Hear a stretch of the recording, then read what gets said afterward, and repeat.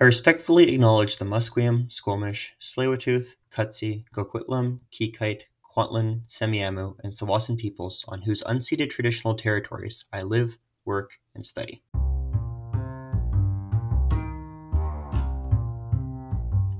Welcome to the third episode of Along the Fraser River, a podcast about Vancouver's history and geography, written, created, and recorded by myself, Max Gilarducci.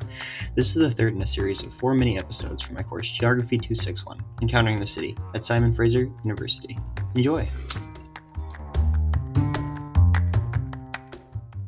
If you have ever taken the sea bus towards North Vancouver, you are sure to have noticed the beautiful neighborhood of Lower Lonsdale and the Lonsdale Quay, the public market and northern terminus of the sea bus, which is the ferry service connecting the North Shore to Waterfront Station. Once an industrial site, the area has been redeveloped into a hub for condos, trendy restaurants, an art gallery, and indie shops. The Lonsdale Quay website compares the neighborhood to a newer version of Yaletown with its high-quality shopping and vibrant community. However, this version of Lower Lonsdale is unrecognizable to the version that existed even 100 years ago. In fact, Lower Lonsdale is unrecognizable to what it was even 10 years ago. I decided to do a journal on the Lower Lonsdale neighborhood because another class that I'm taking took us on a field trip there to learn about its historical roots and its recent development since the turn of the century. Going back to just over 100 years ago, a ferry service was introduced between the North Shore and Lower Lonsdale to downtown Vancouver, which would provide vital transportation service for what was to come. Soon after, in 1906, the Wallace Shipyards was just getting its start as an industrial site to work on ships and other maritime infrastructure. Around the same time, developers bought the land in the neighborhood and built an ever-growing residential community. Throughout the early part of the 20th century, the shipyards were one of the biggest industrial sites in Western Canada and were vital for the Canadian efforts of World War II as they produced many warships there. After the Second World War, the shipyards were mostly used for repair until the Wallace family sold it in the early 1970s. The sea bus opened soon thereafter, and the area began developing more for commercial and mid-density residential space as the industrial industry died out in the area. However, a few of the shipyard's buildings still stand tall to this day.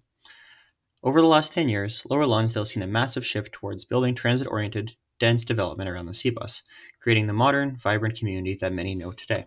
When discussing the changes Lower Lonsdale has gone through over the last decade, the word revitalization has been thrown around a lot by people with whom I have spoken. Revitalization is a positive term referring to the reorganizing and refurbishing of a neighborhood that may be seen as on the decline by many. However, revitalization can also be referred to as the more neutral term of neighborhood change, or a more negative framing of the word in gentrification, which focuses more on how businesses and people who lived in the area prior to redevelopment, particularly those of lower socioeconomic class, can no longer afford to live in the neighborhood. Now, don't get me wrong. I like many of the changes Lower Lonsdale has made, and I truly believe that it gives the city of North Vancouver a lively downtown core that enhances the city's nightlife.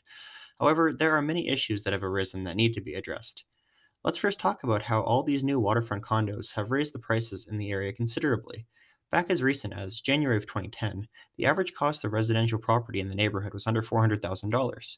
In the year 2021, residential prices have risen to an average of $720,000.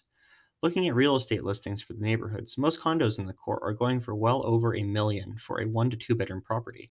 How is anyone under the age of 35 supposed to afford that? And speaking of people under 35, aren't they the ones staffing the restaurants, the coffee shops, the quaint boutiques, and the trendy stores? As a server, I know for a fact that people producing that type of labor are unable to afford that.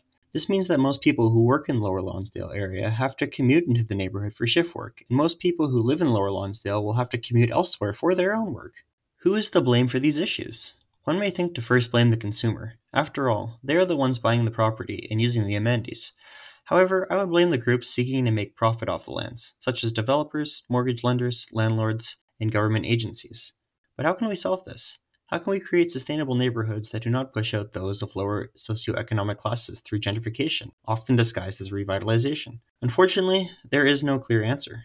As geographers, when creating places for people to live, it is important to bear in mind the implications that redevelopment of an area may have, even if it is for purposes of creating a downtown core or so-called revitalization of an area. If not, then we may see trends of people being pushed out of their new and improved neighborhoods. And after all, the reason space is redeveloped is for the people, so let's not alienate them from their neighborhoods. Let's call the revitalization of Lower Lonsdale for what it truly is: gentrification.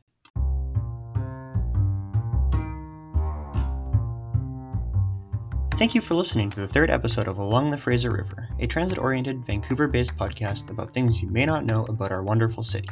If you enjoyed this episode, stay tuned because there are more episodes to come. All sources for the episode can be found in the show notes. This podcast is hosted, edited, produced, and written by myself, Max Chiladucci. Until next time.